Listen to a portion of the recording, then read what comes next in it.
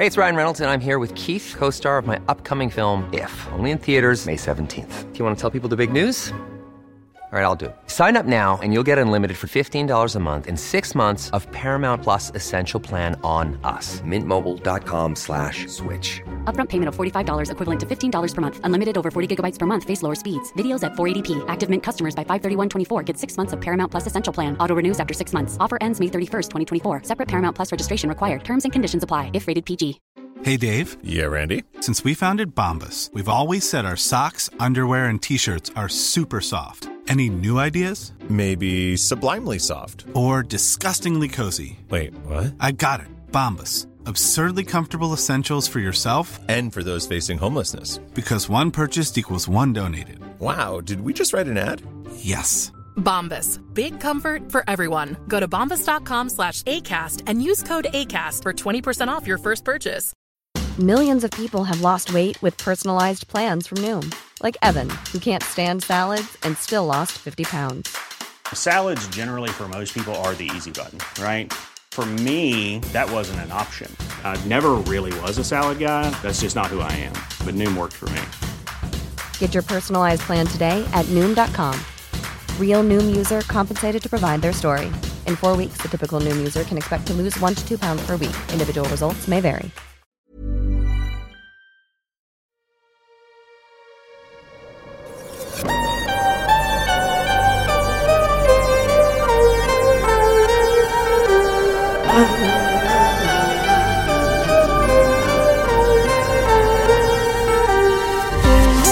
Folklands. Created, written and presented by Justin Chubb and Tim Downey. Episode 6, Witch Country, Part 1. Hello, my name's Justin Chubb, and together with my friend and fellow actor-writer Tim Downey, we spent the last few months travelling to some of the most atmospheric locations around the UK, inspired by a 1973 guide to British folklore, myths and legends, in search of mysterious stories and local tales, with some eerie moments along the way. In today's episode, part 1 of a 2-part adventure, we travel up to Mistley in Essex, the very heart of witch country, where the notorious trials of Matthew Hopkins took place, and where we meet the hugely talented author A.K. Blakemore, whose recent acclaimed novel, The Manningtree Witches, captures in evocative, imaginative detail the spirit of a quite terrifying episode in the darker recesses of English history. And rather excitingly for us, we get to spend our first stay over in the very building where the Witchfinder General plied his unwholesome trade. Later on, we'll be meeting the wonderful musician Laura Cannell, whose music evokes landscapes, natural sounds and draws on folk and early music to create something altogether unique. But before we begin our journey, to set the mood, here's an excerpt from The Manningtree Witches, performed by film, theatre and TV actor Emily Carey, whose numerous roles include the young Lara Croft in Tomb Raider, and more recently Alicent Hightower in HBO's hit fantasy series House of the Dragon. For he is, of course, a prince of air, says Hopkins, lifting the edge of his riding cloak in such a way that his learned companions might better appreciate the broidery of the hem, the sleekness of the sable. And it makes sense to them then, when he puts it like that, how the devil might thicken like butter and slide under the pantry door to cover a man all over, a man or a woman. They can imagine the devil there, some great thing in the sky, or as a mist, rolling in off the river, gathering the smoke of the scullery fires for himself, for later use. Or as the miasma that hovers over the marshes and flats, bringing the ague, a dark head, crowned in slender red leaves of narrowdock, a moth with mouths both front and back, cavorting in the autumn clouds that are like strips of flayed skin. The devil minces and the devil dances. He dances like a girl might. Slender-hipped, hair falling wild around her shoulders, inflamed. Now the nights grow longer, he might go from door to door of an evening, in the guise of a swarthy peddler opening his coat to the wide-eyed goodwives and maids, and where there ought to be bobbins of silk ribbon and little pearl buttons, he shows to them his merchandise of sootkin and smooth newt. This one here's prickier, and this one pretty man. And all the while a grey cat watches from the strawberry patch. And now we are heading off towards Mistley and Manningtree. We've just crossed the White Bridge that leads us now into Mistley, and our abode for this evening, the Mistley Thorn Hotel. Very excitingly, this is our first overnight stay. We are staying in the Thorn Inn, which Matthew Hopkins, Witchfinder General, purchased, and it was the heart of his operation to discover witches. So we don't know if there will be any traces of Mr. Hopkins tonight, or any of the familiars that he identified. We can but hope. I'm hoping for the horned dog with the ape's face and the silver whistle around its neck. That's because you're greedy. Well, if you're going to have a familiar, you might as well go in high. Absolutely, rather than just 2 toads. Yeah, or a few mice. Yeah, I mean, you can get that anywhere, but come on. Dog with an ape's face. Yeah, horns. Don't forget the horns. He speaks and he churns butter. So there we are. So this is very exciting, and something nice about actually having an expedition where we get to stay somewhere and maybe take in some atmosphere. We've been very lucky with weather. It's a little bit cloudier now, but we are usually favoured with sunshine. Right, well, we've just entered Manningtree. It's quite suburban here. Just on the outskirts. But this is where probably his most famous witch trials were held. In Manningtree and Mistley. And Mistley just is literally a stone's throw. And we're meeting A.K. Blakemore. She's a poet, but also the author of The Manningtree Witches, a novel from very different perspectives. Tells the story of the witches, their persecution, trial, and Matthew Hopkins' story. Very compelling, with some fantastic prose writing, and also feels very modern, very immediate, and strangely apposite in terms of revisiting history and seeing what the women's experience of a very male-dominated Puritan society could do, the damage that could be done. There we go. We're in more of a sort of village centre of Manningtree.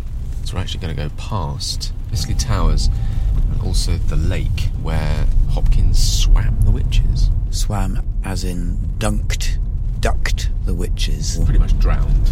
The logic was, if they sunk, they were innocent. If they floated, they were a witch. If they sunk, they probably drowned. Because they were bound as well. In years to come, they used a lot of different apparatus. A wooden arm where they would bind you to the kind of chair, release it, and just dunk you straight in. Must have been absolutely terrifying. Just appalling. And these were done also by people you knew. These were not done by outsiders kind of brought in, mercenaries. These were villagers, townsfolk, your accusers.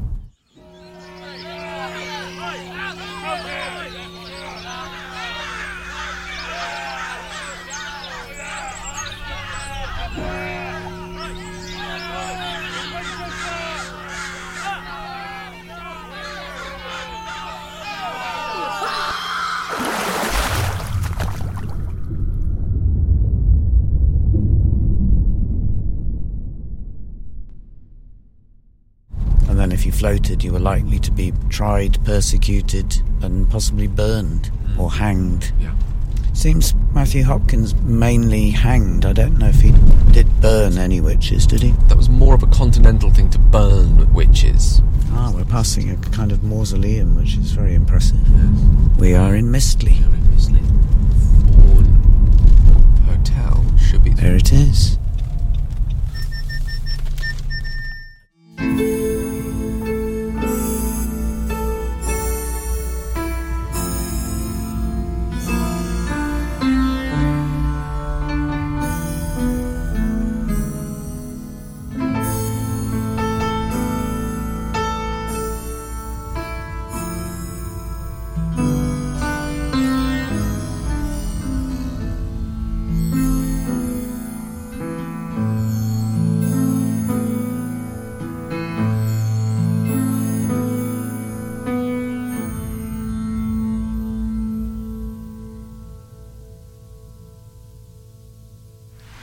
Mistlethorne Inn.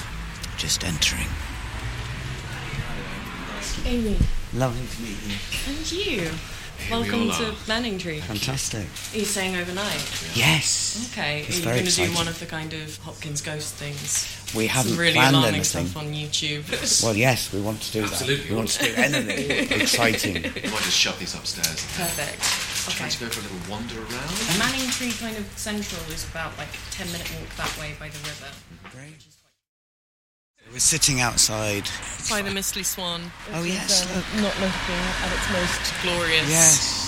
So we've got a lovely kind of circular pond with the statue of a, slightly sad swan. Slightly sad swan. Is a swan a thing of mystery? No, so you get swans all along the Stour Estuary, which is a tidal estuary and salt water.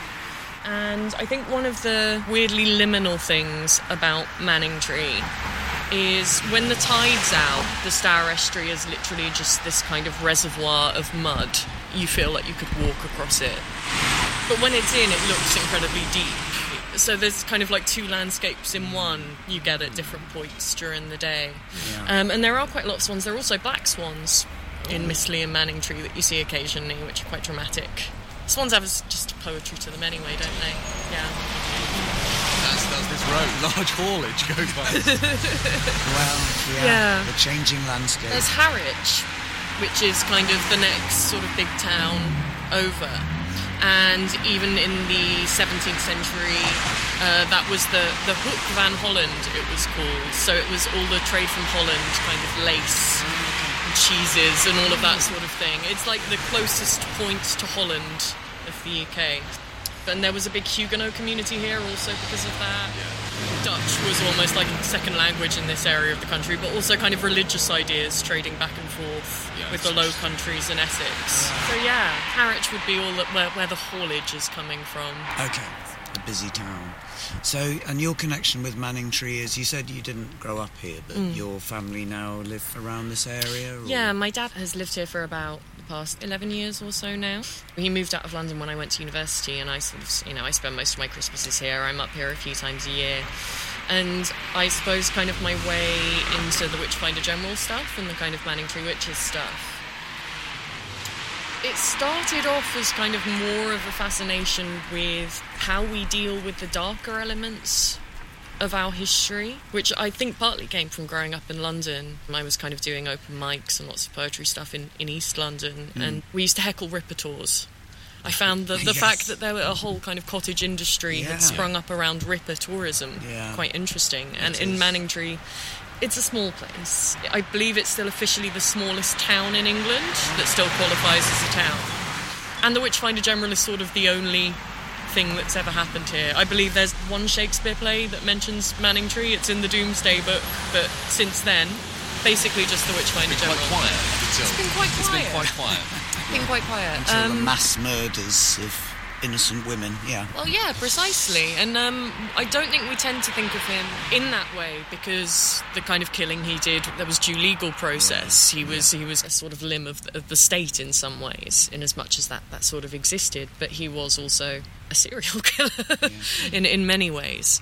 I don't know if you saw on the way in, but in the kind of Welcome to Manningtree sign, there's a little woodcut of the Witchfinder General. Just round the corner, I'll show you it in a minute. There's a plaque on the side of the thorn, which it's possibly apocryphal, but enough sources kind of suggest it for us to think it isn't. He was, of course, the landlord of this very establishment.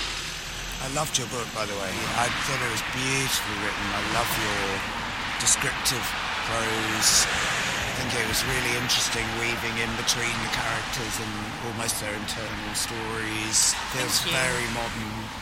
Really sort of brings the persecution of innocent, poor women, the class stuff that's there, the oddness of this very, very young man. I think people traditionally think of Vincent Price. They think of Vincent Price. Yeah. In his 20s. No. Doing this. That was quite crucial, his age, in cracking him open as a character for me, because I think the idea of him being an older man, this sort of moustache-twirling Svengali and the tall black hat, is sort of, he's a bit of an old perv, that it was mainly about sex and about money. But the sort of obsession that he obviously had, I think it speaks to me more of kind of a young man who was very spiritually insecure and insecure of his place in the world. And this isn't me sort of making excuses for the Witchfinder General. To me, it was very interesting in the book that you are not identifying a clear villain. In many ways, he's portrayed as a very sickly, confused man who is also, in some ways, a victim of circumstances and of opinions that start to spiral out of control. Yeah. The fact that he ends up with the power is another issue, but he's also, in some ways, a victim of puritanical thinking and this kind of atmosphere of the Civil War, which is clearly changing society. Yeah, well, I think part of the reason he's so fascinating as a historical figure, and kind of always will be, is because we will never be able to know. I think I come down on the side of thinking that probably he believed that what he was doing was right, that he was on a mission from God, that he was performing a moral service to the world by doing what he was doing. I think he absolutely believed that witches were real and they were there and they were persecuting the good godly folk of Essex. The fact he got a book deal out of it and made a fair amount of money was a bonus, but I think he's more frightening if you believe that he was in earnest in terms of his kind of moral crusade, because someone who is so firmly convinced of their own righteousness and that they're willing to kill for it is sort of more frightening than a cynic. I think when you're younger, you're morally more clear-cut about that's bad, that's good. I remember reading the Brontes and reading Dickens and things and kind of feeling quite moral about it. It seemed quite clear-cut, and the older you get, obviously you realise that life is very complicated, morals are very complicated, good and evil are much more blurred. Yes. So a young man is more likely to have those very clear-cut views, possibly.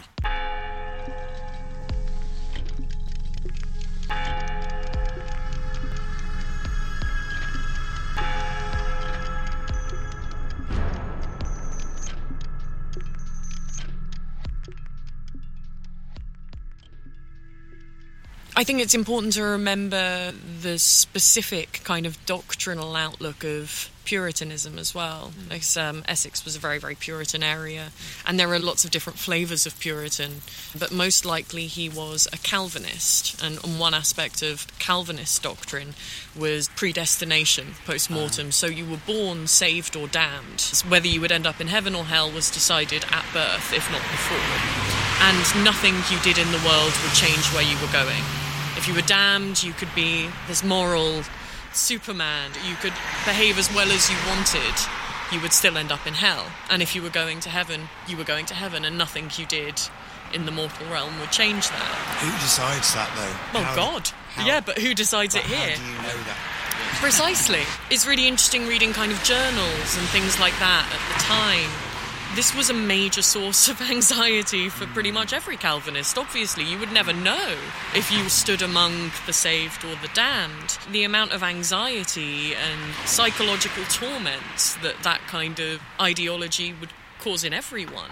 And this idea of kind of looking around at your own family, at everyone in your village. Is he saved? Is he damned? How you would make those decisions, that kind of a natural taxonomy that it would exert within a community could very easily be turned in quite dark directions. Absolutely. There's also, to flip it, it could also cause a sense of freedom. If you go, well, whatever I do, it's predetermined. So I can do whatever I want. Be it good if I feel like being good, or be bad if I feel like being bad. It doesn't matter what the ending is. I am one of God's elected. I am one of God's elected, whatever that may be. So therefore, there's a sense of freedom. I'm damned if I do, I'm damned if I don't, almost. Or, yes, well, however that, I'm not damned if I do, and I'm not damned if I don't. Because I'm doing it, and I am among God's elected, it must be good. Yeah. Like, because I want to do it, and I stand among the righteous, that thing I want to do must be righteous. It sort of dissuades any reflection on, wait, but why do I want to do that? A kind of relinquishment of any sort of form of moral responsibility. And I think that's very significant as well to kind of the idea of who Matthew Hopkins, the Witchfinder General, was. Because he came in as an outsider as well, didn't he? Yeah. Where was he from? He was from Wenham in Suffolk, so not too far away. And it's quite difficult when talking about him to kind of separate the myth that's accrued around him since from who he actually was. He quite possibly had some form of legal training. He told some people that he'd been to Cambridge, but there's no record of him being a student. But I mean, it's possible.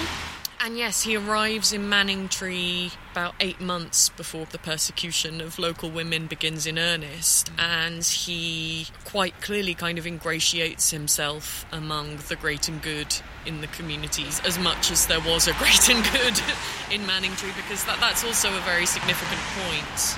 During the Civil War, lots of communities, there was a real vacuum. No one knew who the local authorities were, essentially. And it presented a real opportunity for someone like Hopkins to advance quite quickly in terms of the local influence they wielded. Coming in with an agenda to fill that power vacuum.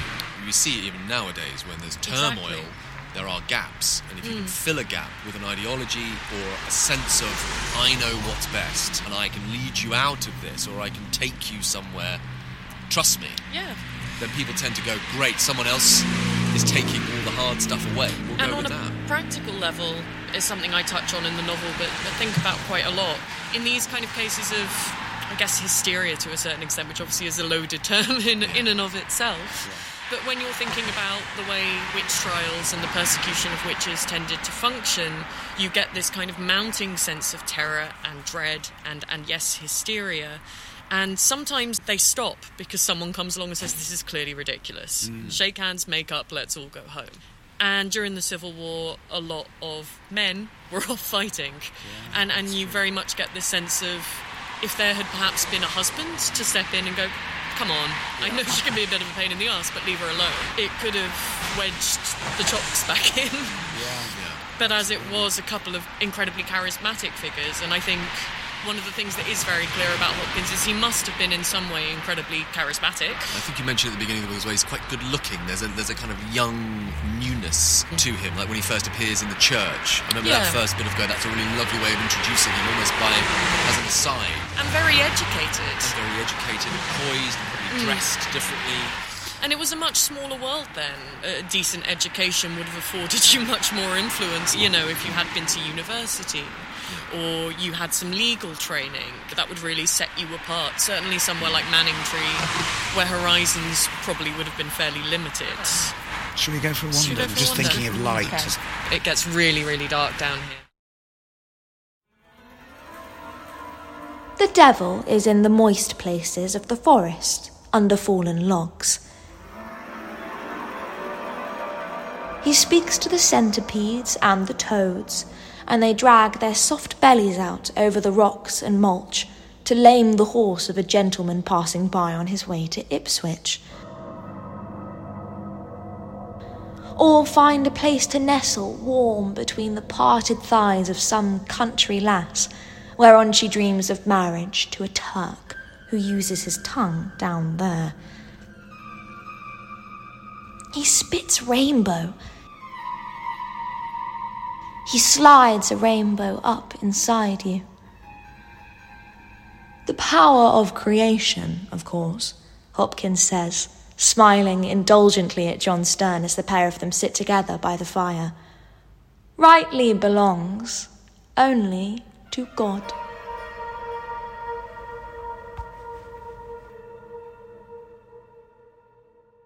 To be honest, running a pub doesn't seem like a very Puritan endeavour. Like, somehow it jars with everything else we know about him. It may not have been an inn at the time. Yeah, and you'll see a lot of this in Manningtree, like the insides are all 17th century or Tudor and the outsides are Georgian. So there was a brief attempt to make Manningtree into a spa town along the lines of Clacton-on-Sea. So we've lost a little bit of the history, really. Yes. My friend Zoe runs the bookshop here, Manningtree Arts, which is very good. But yeah, the kind of back rooms, you've still got those very old beams. And just up here is Mistley Towers. That would have been where the old church in Mistley was, which is actually where probably Matthew Hopkins is buried. It's the churchyard he was buried in probably in an unmarked grave, or the mark at some point has been removed. So that would have been where St Mary's the church was. And again, it was knocked down during this trying to make Manningtree into a spa town. I see. And they built the towers instead. How would we describe them? They've got pillars around the bases. They're square with dome towers. It's almost like a sort of Hawksmoor type architecture. Quite strange. But there's two of these towers. So yeah, he's probably under there somewhere. Okay. It's good enough. Yes. Yeah. And what was the spur for you to think, okay, I think this could be a novel? So it was reading the contemporary accounts. After the Manningtree Coven, in quotation marks, had been executed, within months there was a pamphlet released about the case in London. The Grub Street Press was sort of almost the tabloids of the day. They provided news, but in sensationalised tabloid form. Style. Yeah. So one of these was released that kind of contained accounts of the testimonies from the trials of the Manningtree women. Rebecca West's confession was a separate pamphlet. And it's difficult to unpick, kind of as I say, how much of this was actual news and how much of it was a sensational story for the readers of London. But they're just, sort of regardless of their veracity, really, really fascinating. Gothic and entertaining. Got people tearing the heads off shadow rabbits, people's clothes boiling over with lice. Almost like little Angela Carter short stories. They're just so brilliant, which is partially why I included a bunch of them in the book. Yes, so between some of the chapters there are verbatim quotations. Yes, pretty much. Right. Yeah, some of them I kind of shortened. But I wanted to draw as much of it into the novel as I could. There's the amazing story of the local vicar riding his horse into Colchester and seeing the slathering hellhound. That was a real account. We can have a kind of quite patronising attitude to people. It's sort of, it was all superstition, it was all hysteria, or it was all malice, they were making stuff up. But I think it's quite important to remember that to a 17th century Puritan, Satan was real. He was a real immanent force at work in the world, who could appear to you, who could come, who was trying to draw you into sin. He wasn't an abstract idea. Satan was in many ways more immanent than God. And if you were a good Puritan, you would be looking everywhere for him. This was a time before electric lights. So everything is much more creepy. Liable to... Yes, we're here with traffic noise, but then things would be silent. This would be quite a remote area. Yeah. You'd hear sounds, you'd see the wind moving objects and... things lurk in the woods. Yeah, there's a really good book by Stacey Schiff about the Salem witch trials, and it's something she describes really well. When it was dark and silent, you'd be able to hear someone chopping wood miles away. You'd hear dogs howling in the night, and you wouldn't know where it was coming from.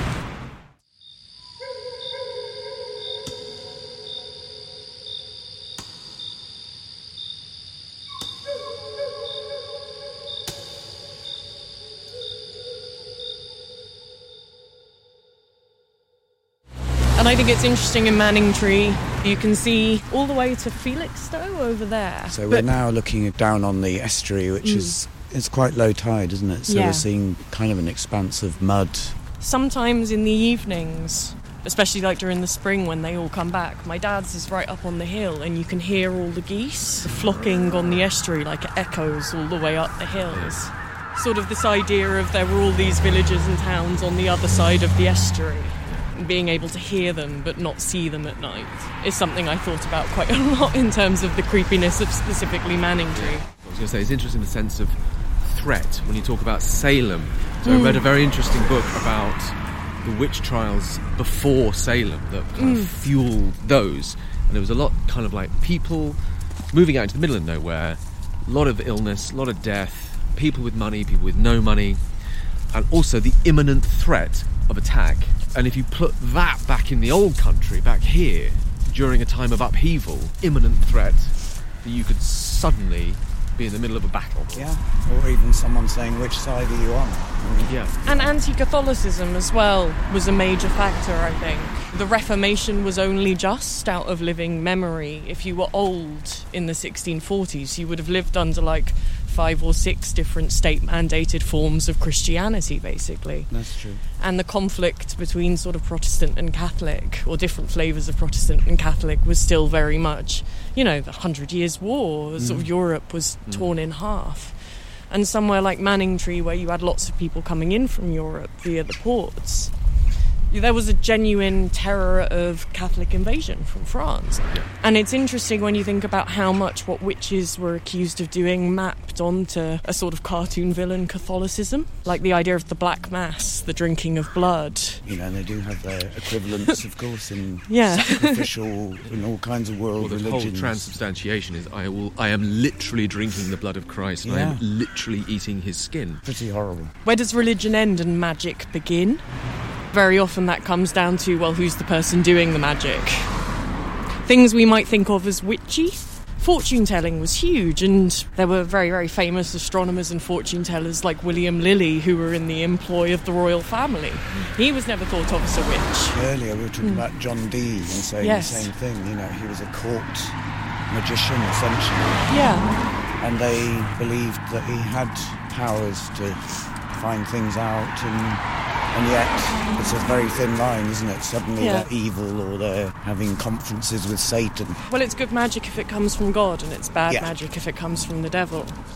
But how do you prove where the magic comes from? And very often it comes down to, are you the sort of person I want to have magic powers? If yes, that's fine, it's God.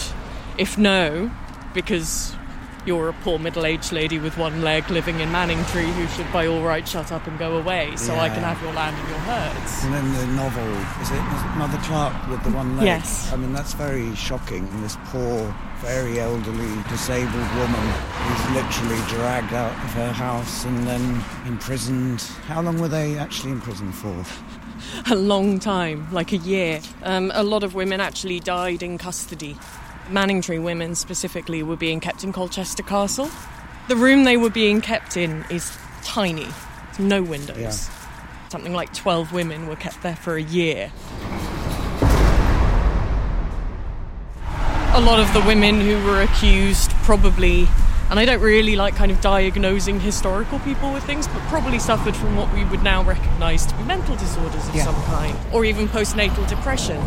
There's a really touching case of a woman saying Satan promised her children back. Right. She'd had a lot of stillbirths, and this was what she alleged Satan had promised her to draw her into an unholy pact. People are often surprised by how many would actually confess to witchcraft. And part of that was under torture, but also there is every chance a lot of these women with enough encouragement suddenly were like, wait, maybe I have made a pact with Satan? I did have those dark thoughts. I did want that to happen. If you're living in superstition all of your time anyway, who wouldn't doubt their innocence? Yeah, it was something that kind of infused people on both sides. So you described some of the horrific methods. They were looking for marks, they were looking for teats, they were looking for hidden marks of Satan on people's bodies. So the women were stripped and searched and probed and then pricked with a sharp needle.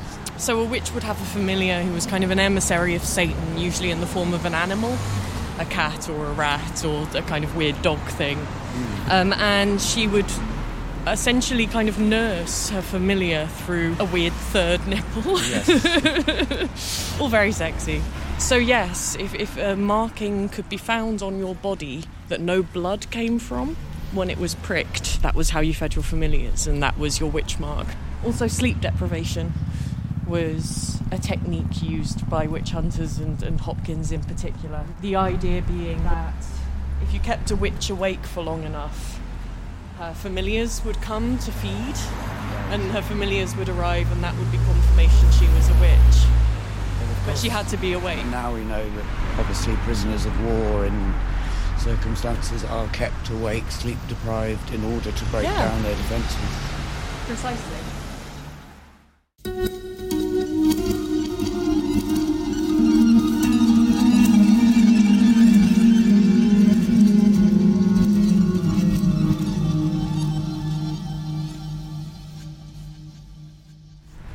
Were a lot of these techniques made up, or were a lot of these borrowed from like the Hammer of the Witches? Were they taken from them, or were they kind of slightly kind of changed and like, actually, Yeah. if we do this, innovations.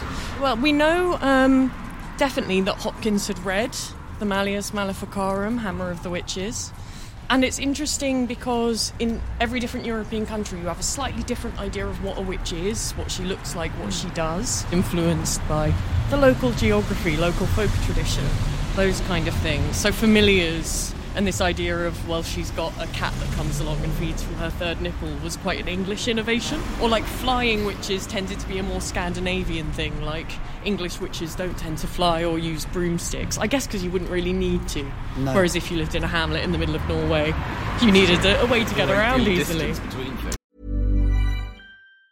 Hey, it's Ryan Reynolds, and I'm here with Keith, co-star of my upcoming film, If, only in theaters May 17th. Do you want to tell people the big news? All right, I'll do it. Sign up now and you'll get unlimited for $15 a month and 6 months of Paramount Plus Essential Plan on us. MintMobile.com/switch. Upfront payment of $45 equivalent to $15 per month. Unlimited over 40 gigabytes per month. Face lower speeds. Videos at 480p. Active Mint customers by 531.24 get 6 months of Paramount Plus Essential Plan. Auto renews after 6 months. Offer ends May 31st, 2024. Separate Paramount Plus registration required. Terms and conditions apply if rated PG. Wow. Nice. Yeah. What you're hearing are the sounds of people everywhere putting on Bombas socks, underwear, and T-shirts made from absurdly soft materials that feel like plush clouds. Yeah, that plush. And the best part? For every item you purchase, Bombas donates another to someone facing homelessness. Bombas. Big comfort for everyone. Go to bombas.com/ACAST and use code ACAST for 20% off your first purchase. That's bombas.com/ACAST. Code ACAST. Exactly. And at this time, obviously the printing press is still a relatively new thing. Books are quite scarce. Ideas about what witches were and how you caught them would spread through these books as they sort of moved through Europe. And the Malleus Maleficarum was probably kind of the most influential.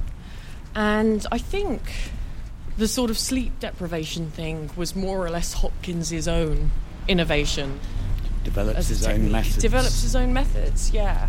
And also he would travel with witch prickers. He had a pair of women from Manningtree in his employ. It's kind of quite a sort of like sick and sadistic thing that there was this idea of stripping a woman naked and prodding her with pins. Fine, as long as a woman does it. Presumably the women who were employed thought, great, we're not going to be examined as witches. Well, precisely. So now we're coming up to the Red Lion. Established 1605. Would have been about 40 years old when Hopkins was around. Almost certainly would have been in there at some point, as would all the women who were accused themselves. So this is the village green. Which is where the women most likely would have been hung. Quite a small triangle of green. It's extraordinary how you would now just pass it. Yeah. It's almost of no importance. It's just a little bit of land. There should be some recognition of the people who died horrifically here under these circumstances. Unjustly. Yeah. Wow. I think one of the things that's sort of interesting about the witch trials generally is there's probably not many communities in England, certainly in Scotland as well, where it wasn't a thing. It was particularly more so in concentrated. this part of the world. Yes. As you drift towards the Welsh borders, there's one recorded witch trial, which is in Hereford or something like that. Yes. So it obviously loses pace, or there's a certain thing that because it's so close to the continent, that fervour, like you're talking about, that exchange of ideas is they're coming, and then it gradually drifts off, which then it goes to play in the New World, where you get people from Essex and then people from Hereford, and you get those mixing of people saying, there's a witch. No, there isn't. That'd be ridiculous. But that means you must be a witch. Yeah. I mean, literally, Salem was the next generation of the guys who were doing it in Manningtree. Puritans who decided England wasn't Puritan enough and went to America to make their new Puritan Jerusalem. Yeah. Guernsey, where I come from, there was one of the highest percentages of witches tried and killed. It was a small population, but 66 witches were hanged. In Scotland and in the Channel Islands, they'd used much more brutal torture methods. It's a funny Well, place. physical torture was actually illegal in England by the 1640s. During Elizabeth's reign, it became illegal to torture confessions out of people, which was part of the reason sleep deprivation. It wasn't recognised as a form of torture. If he'd applied thumb screws to them actual physical pain, but just leaving someone alone and not doing keeping anything. them awake for 3 days at a time. Poking people with sharp... But that was science. Oh, was it? Yeah, obviously. Everyone knows that witches have third nipples and you need to find them and they don't bleed. I read a medical thing as well, that if you're constantly pricking, there's parts of the body that will just go numb. Yeah. So if you go back to the same spot and go, well, there you go. Look, I'm doing that, you can't feel that. See, nothing. So there are forms of depression also where actually the body stops having nervous responses. It obviously wasn't science. No. To them it was. Yeah. There was an objective reason you were pricking them. It wasn't just torture.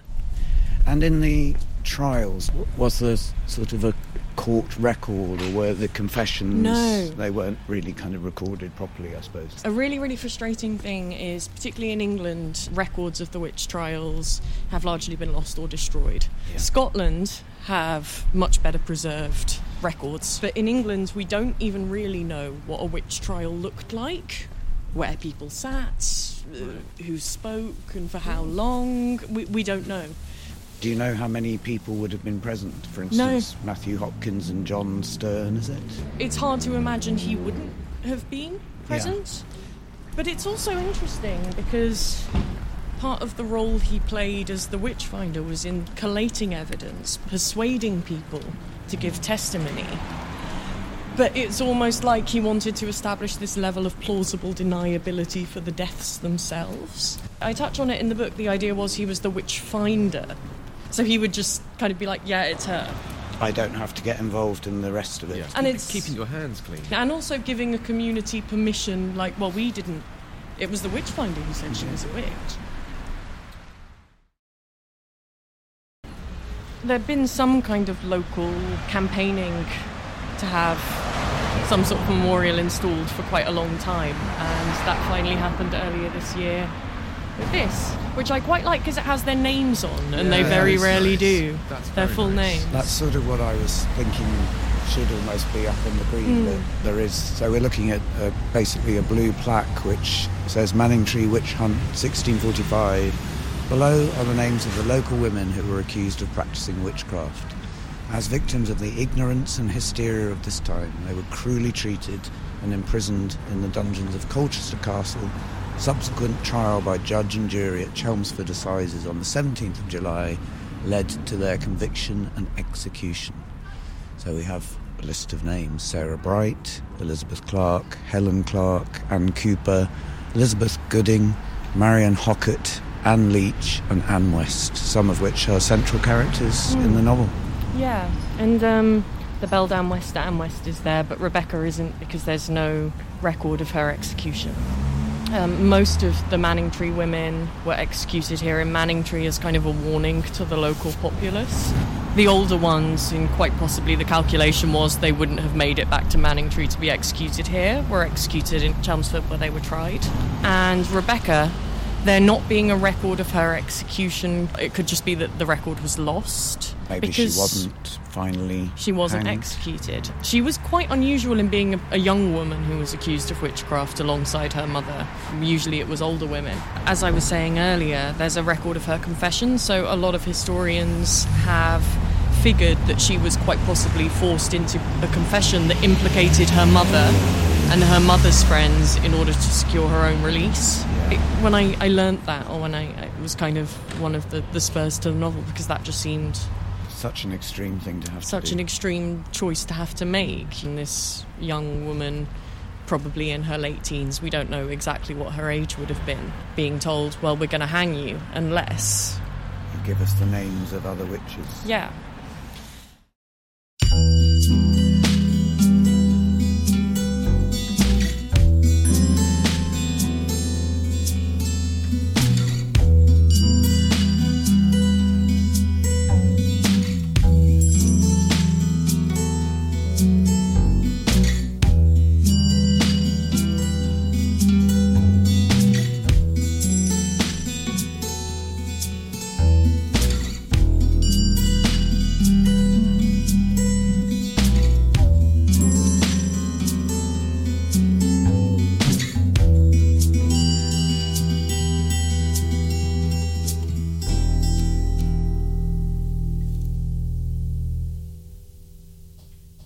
They become quite sort of florid in the details of things that they might have observed, or some of the witnesses come up with some extraordinary imagery.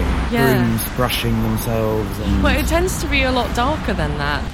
It's interesting, sort of the wealth of Essex was cattle and dairy, and it's amazing how many of the witches' alleged crimes revolve around cows.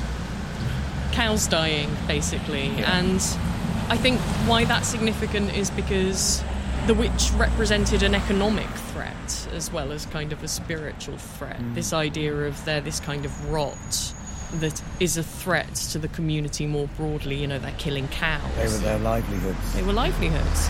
Yeah. I suppose it's So, quite yeah. a good way as well of kind of any kind of naysayer. Well, we go, okay, well, you don't think it's spiritual, okay, Well, but they're doing property damage. think about the Yeah. price of the houses. Think about that could be you. It could be you. So I Exactly. think it hits on every level. And it's still something we kind of see now in terms of like, oh, well, the neighbourhood is going to pot. Think of the property prices. Like, Yeah. well, a coven will really damage the tourism industry. Yeah. Like, almost that. So you've probably been here when it is completely silent and dark and spooky. And when you were writing, did you sort of walk around and try and get a sense of landscape and... In terms of kind of that local mood, the water bird sounds, which for me are really Manningtree thing. And also the smells. You won't get it so much today because it's not a hot day. But when the tide goes out, the kind of stink of rotting vegetation and mud that comes off the estuary. And salt, because as I say, it's like a salt estuary. So it does smell like the sea, like an unclean sea. Fetid sea. A fetid sea. Fetid sea. That'll be our next novel. This stretch, which gets very, very dark because it's not lit properly. At night, when you've had a couple of glasses of wine at the Thorn and you're kind of trying to walk back this way and there aren't any cars and there's no light and you've got the water on one side and Manningtree on the other. It's a very kind of absolute dark of the kind you rarely get in the modern world. And that sense of it being, as you said earlier, that liminal. Whenever I've kind of walked down to even like a beach in total darkness, and even if you're in the tree line, you're on ground and you're in trees, but that sense of expanse, mystery and kind of emptiness gives it that edge of it's otherly. There's a real something else going on. And I think there's an interesting thing about Essex more broadly. You're close enough to London to have known people who've been there even if you hadn't been yourself. It's not quite the middle of nowhere.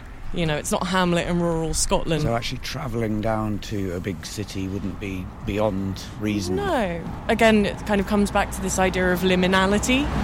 This corner of the country that's often thought of in terms of its nearness to London. Yeah. But it is not of London. And as I say, because of the trading, you know, you would have had a lot of strangers passing through, you would have heard different news languages and things spoken. from London as well, Yeah. You get some really, really beautiful sunsets over here sometimes. In the summer more, you get like people bringing down their little camping chairs and setting up here with a gin and tonic just to watch the sun fall over the estuary. Yeah, we're walking back down by the estuary now. It's getting a little darker and we're seeing expanses of mud. It doesn't smell particularly fetid, doesn't it? Like the way you just said fetid. Fetid. Presumably there are not really descendants of these women because... Well, I've met a lot of people who claim to be. I mean, probably, if you're British, if your grandparents were British, statistically probably all of us have an ancestor who would have been accused of witchcraft. It was a common enough thing and ubiquitous enough. But yeah, it's because of the lack of records. And as you rightly point out, dead women don't make family trees. Well, I suppose there would have been such a stigma of being the child of a witch. If you were then kind of taken away, you probably would never get told. No, this is happening way away in Essex. We're now in Hertfordshire. Let's just start again. This is your mum, this is your dad, and that's it. Something a lot of people say about Rebecca West is like, oh, well, she must have been executed because there's no record of her in Manningtree afterwards. And it was like, well, if you were Rebecca West and your mum had just been executed, you'd confess would you really have gone back to Manningtree? And it's interesting, you have her setting out for the new world. I don't want to put in spoilers. I'll go for it. She sets off for the new world. But no, and potentially then there is the thing of Salem, the shadow of Salem kind of hanging over the future, I guess. Have you had a sort of local response from people? Fortunately, they are really, really supportive and seem to, by and large, really love it. I've done a couple of events at Manningtree Arts, the bookshop here now, and it's always very lovely. I think it's very much moved in the direction. It's interesting, even kind of since I wrote the book, seeing how it had shifted in focus from Hopkins to the women he accused. That is, yeah. In doing the research, one of the things that I found so wonderful about the accounts of the trials and these women, and sort of hearing them speak for themselves kind of 400 years later, there are like some great moments of comedy. So there's this instance of Mother Clark when she's being interviewed by Stern and the Witchfinder General, and she's confessed, Satan came to me. Yeah. And Stern sort of says, did he come to you in the form of a man? And she says, I, as handsome a man as any in England. And he points at Hopkins and he says, a man like this one? She says, no, much better looking than that. I'm paraphrasing, but ostensibly. Yeah, that's great. And you kind of can't help but read it's her having a bit of a joke at his expense. Haven't got much to lose. But how much of a sense, a very rare sense of the textures of life for peasant women, ostensibly, that you don't really get anywhere else. Kind of the sad truism is we don't tend to learn about working class women unless something horrible has happened to them. Maybe that's why you were heckling the Ripper. That was exactly why I was heckling the Ripper. It's sort of glorifying the serial killer and forgetting the women. And it's quite sweet. Sometimes at Halloween there's in Manningtree a Witchfinder General kind of event, like for the local kids. And they put Barbie dolls dressed as witches around the town and the kids have to find them. But now it's changed from like finding the witches to execute them to finding them to protect them from Matthew Hopkins. And that's a big change as well. Yeah. That's such a shift culturally. When I grew up, there was such a reverence of serial killers, total disregard for anyone or anything they may have done.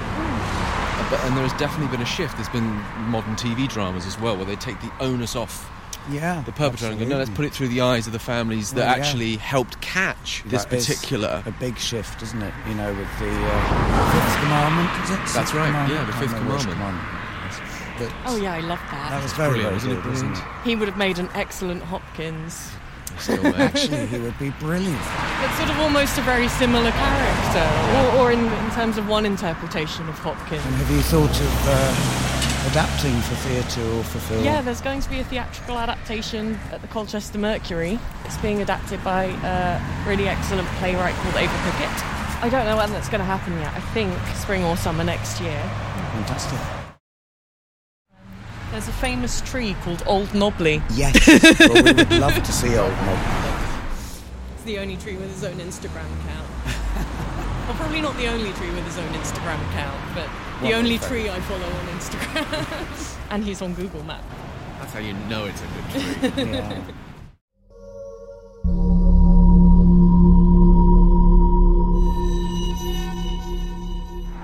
We're going to be very fit. I tell you, doing what is essentially an armchair folklore podcast. That's right. I've never walked so much in my life.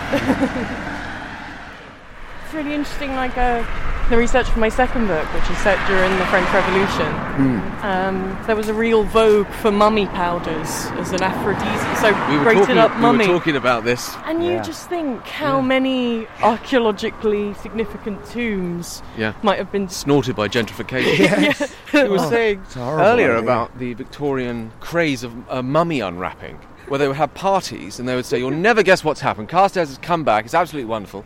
And they would bring in a mummy to unwrap, like an after-dinner party like thing. A sort of pass Probably the all on parcel. laughing gas as well. Probably all on laughing gas. Well, they didn't have Netflix, They had to make their own fun. Got to get it while you can, I suppose. I think that's quite a significant thing historically as well, though. Boredom. It's true. And creativity and all kinds of things have come out of time and boredom. And actually our modern world is all designed to fill time.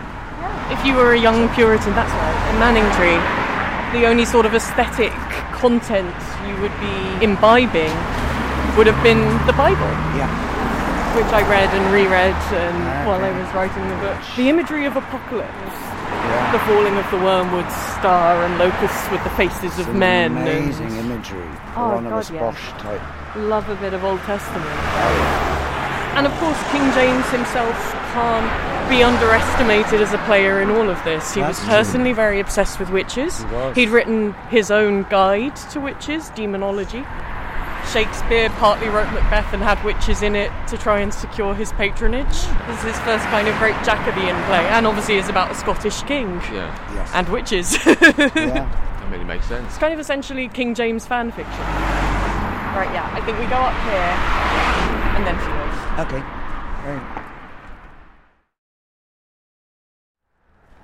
Right, School Lane, past the disused Mistley Station. Yes. Sound like a Smiths lyric, past the disused Mistley Station. Very nice. So we're getting more twilighty now, aren't we? Yes. Which is good for atmosphere. Some people say Manningtree is like one of the most haunted places in Britain, but I swear they say that about like everywhere in Britain. I don't think I've ever been somewhere that someone hasn't claimed was the most haunted place in Britain. True. As I say, the Thorn is a popular spot with professional ghost hunters. Not to suggest you guys aren't. The freelance.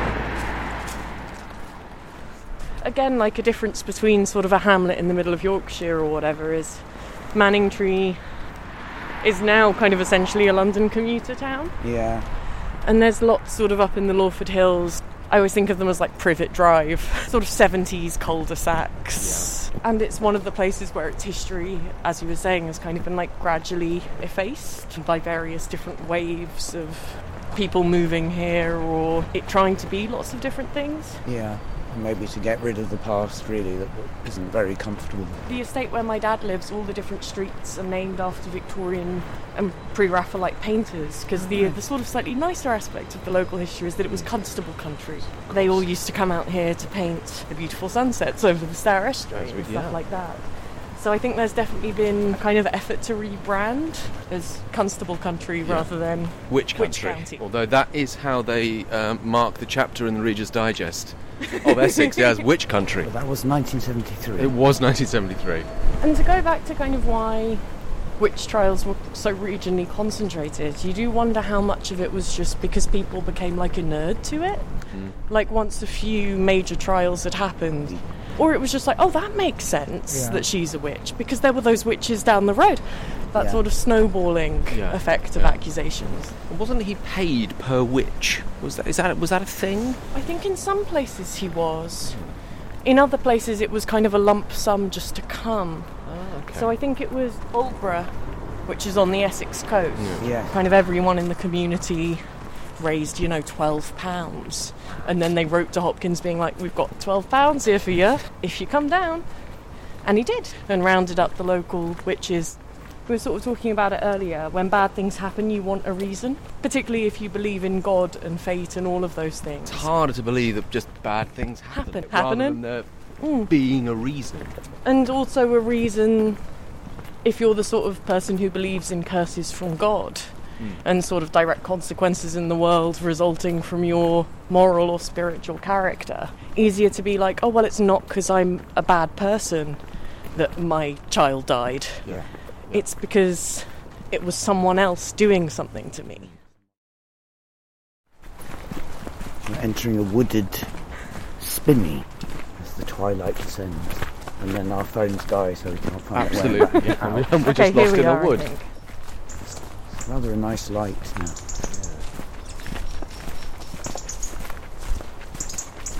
The birds are twittering, ready to find a nice warm hedge to curl up.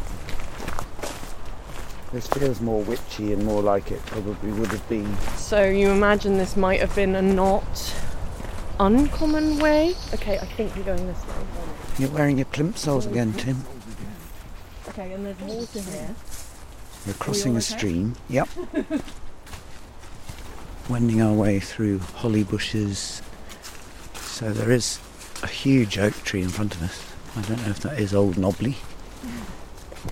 And this is supposed to be where people would hide from the witch finder. I think that's a bit of poetic embellishment. So you know, in the way that like old trees do have that kind of presence to them, Old Knobley is one of those. Very sort of climbable and hideable in. So I think that's probably kind of a pleasant fiction people came up with after the fact. It's quite a nice time to be coming through the spooky woods. I keep thinking because of your torch that there's like little animals running that way. I just thought that. I walked past like a branch, and it looked like a cat. Yeah, I saw that. You saw that as well? Thank God somebody else did. Don't think of the Blair Witch Project at this point. I literally was just thinking of the Blair Witch Project. Thanks for that, Justin. And John Eads was a historical figure? He was, although I've been told by a pompous local history buff in Colchester, he would have been older. That was another sort of one of those kind of weird points in the history where I was like, hang on, we're not getting the whole story there. So John Eads did testify against Rebecca West, and he sort of said, Rebecca told me she'd had congress with Satan and that her mother had made her do this, that Satan came to her and they had sex, basically. But there's no context about what their relationship is. And you think, well, that's a very personal thing to tell someone, presumably. He must have known her, but in what context did this older man and younger woman have the sort of relationship in which she'd be like, yeah. So I kind of tried to imagine what that relationship might have been. Another interesting theme, obviously, is the repression of sexual desire and the fact that women in the book have natural feelings, but they are not allowed in this society, particularly at this puritanical time, that female desire is something that is to be suppressed or feared or dealt with in this brutal fashion. I mean, obviously, if you repress sexuality, it tends to explode out anyway in unwelcome and unhealthy ways. Quite slidey here. Well, the plimsolls. Well, honestly. If you go shooting past, we'll try and catch it. Don't mind me. And in terms of the archive, whereabouts did you sort of find records? Or is there a lot online, or is it's all online? Yeah. And I did a lot of secondary reading. Historians like Stacey Schiff, who I mentioned earlier. Yeah. Malcolm Gaskill is the sort of big historian of Hopkins and the Essex witch trials. So his Witchfinder book. So I grew up in London, but my mum's from Kent, and my grandma had a house out in Kent, and it used to be like a very kind of holiday thing. Me and all my cousins, I have like 7 male cousins of varying degrees of anarchic outlook. I don't know, I think it was partly the contrast of growing up in London and then going into the country. Yeah, here he is. Wow. Okay, we have found Old Knobley. He is massive. Yeah. And knobbly. Very, very knobbly. Very knobbly. And sort of satanic from the very front. Absolutely. You know the cover artwork for Pan's Labyrinth? Yes. There's a tree exactly like that, yeah. I wonder if it was actually based on this. The most oak tree you can think of. And people keep trying to burn him down for mysterious reasons. You can sort of see at the top. There's sort of burn marks. Whether that's people trying to do sort of rituals. Or maybe there is a little portal to hell that opens occasionally. He must be very, very old. The width of the trunk is huge. I think he's like at least 11th century or something like that. We're going to just have a little feel of the knobbles. He's very handsome, isn't he? He's very climbable. Go on, Tim. No, I'm not going to shin up there. Up you go. No, don't shin up. Someone's left a little LED. There's a candle, LED. But yeah, so you can see why people might have come along 100 years later and saying, this is probably where the witches hid. And you could sit almost in the middle, couldn't you? You could. As a child, that would be truly magical. My favourite tree. Beautiful. Awesome. And I know people do come and stick crystals and things into his walls. Definitely male in my imagination. There's something about the old man lovely. Of the tree in a way. Yeah. A bit of Tolkien Ent. Oh, I love Ents. Very pleased we got to see him. Oh yeah, he's on the list. And now for finding our way back. Yeah. Yeah? That's just that problem. That's okay. Okay. And it's got darker. sure it'll be fine. What Yeah. could possibly Okay. go wrong?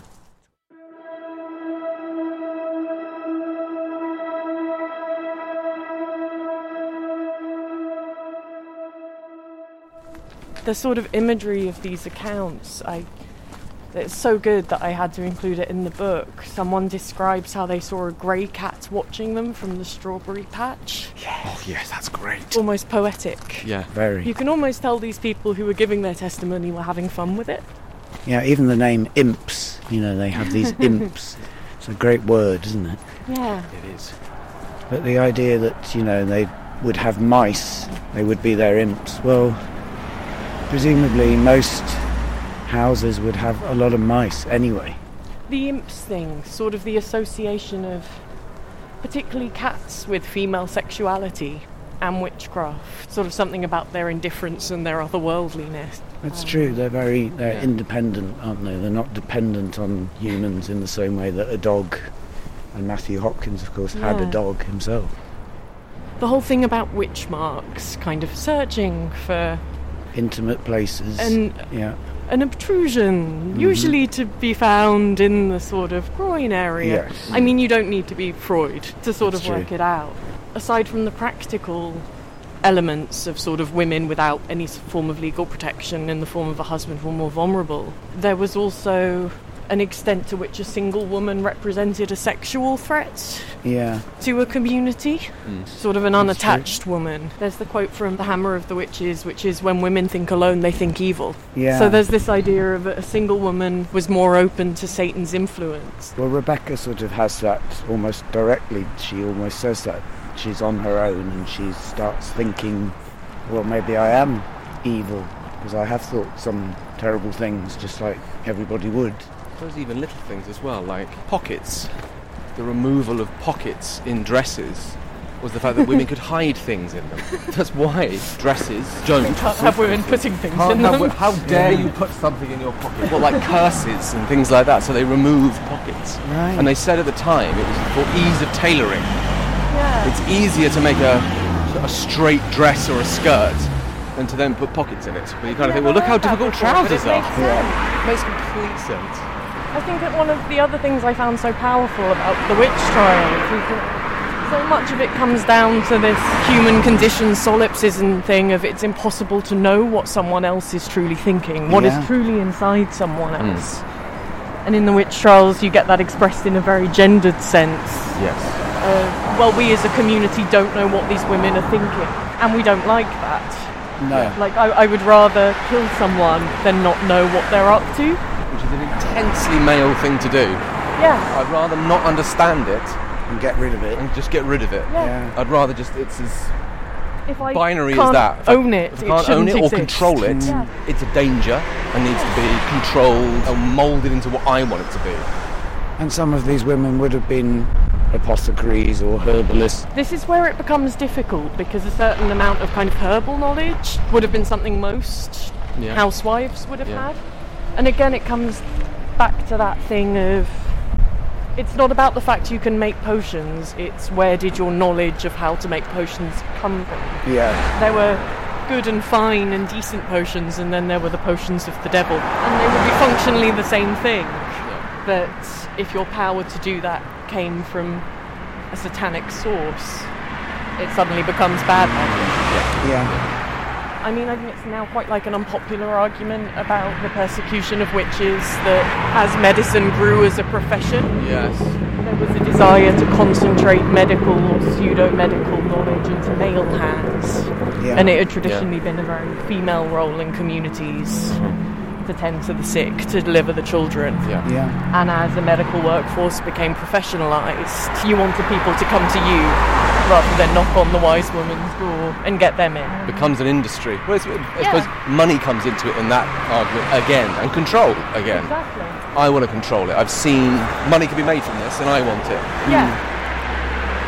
You see it a lot more in Scottish witch trials, actually. Yeah. That a lot of the women accused were local wise women or midwives. I think perhaps a very useful way of thinking about it is, if you were a midwife, you also would have been very vulnerable to accusation, because you had life and death in your hands. Yes, if a baby died. If a baby because died. she did this and this to it. Precisely, it was easier to accuse the midwife of doing something malign. Could you possibly be doing something that a man was not privy to? Like, this is not something that men do, so it's mysterious. 2 women go in, 3 come out. I don't understand it, therefore I don't like it. Exactly. There's kind of a very potent melange of stuff going on around childbirth. Yeah.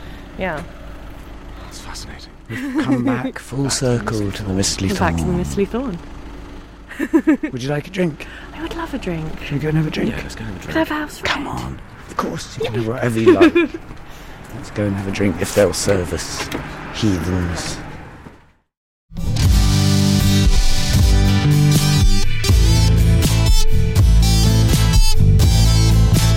Folklands was created, written and presented by Tim Downey and Justin Chubb, with music by Justin.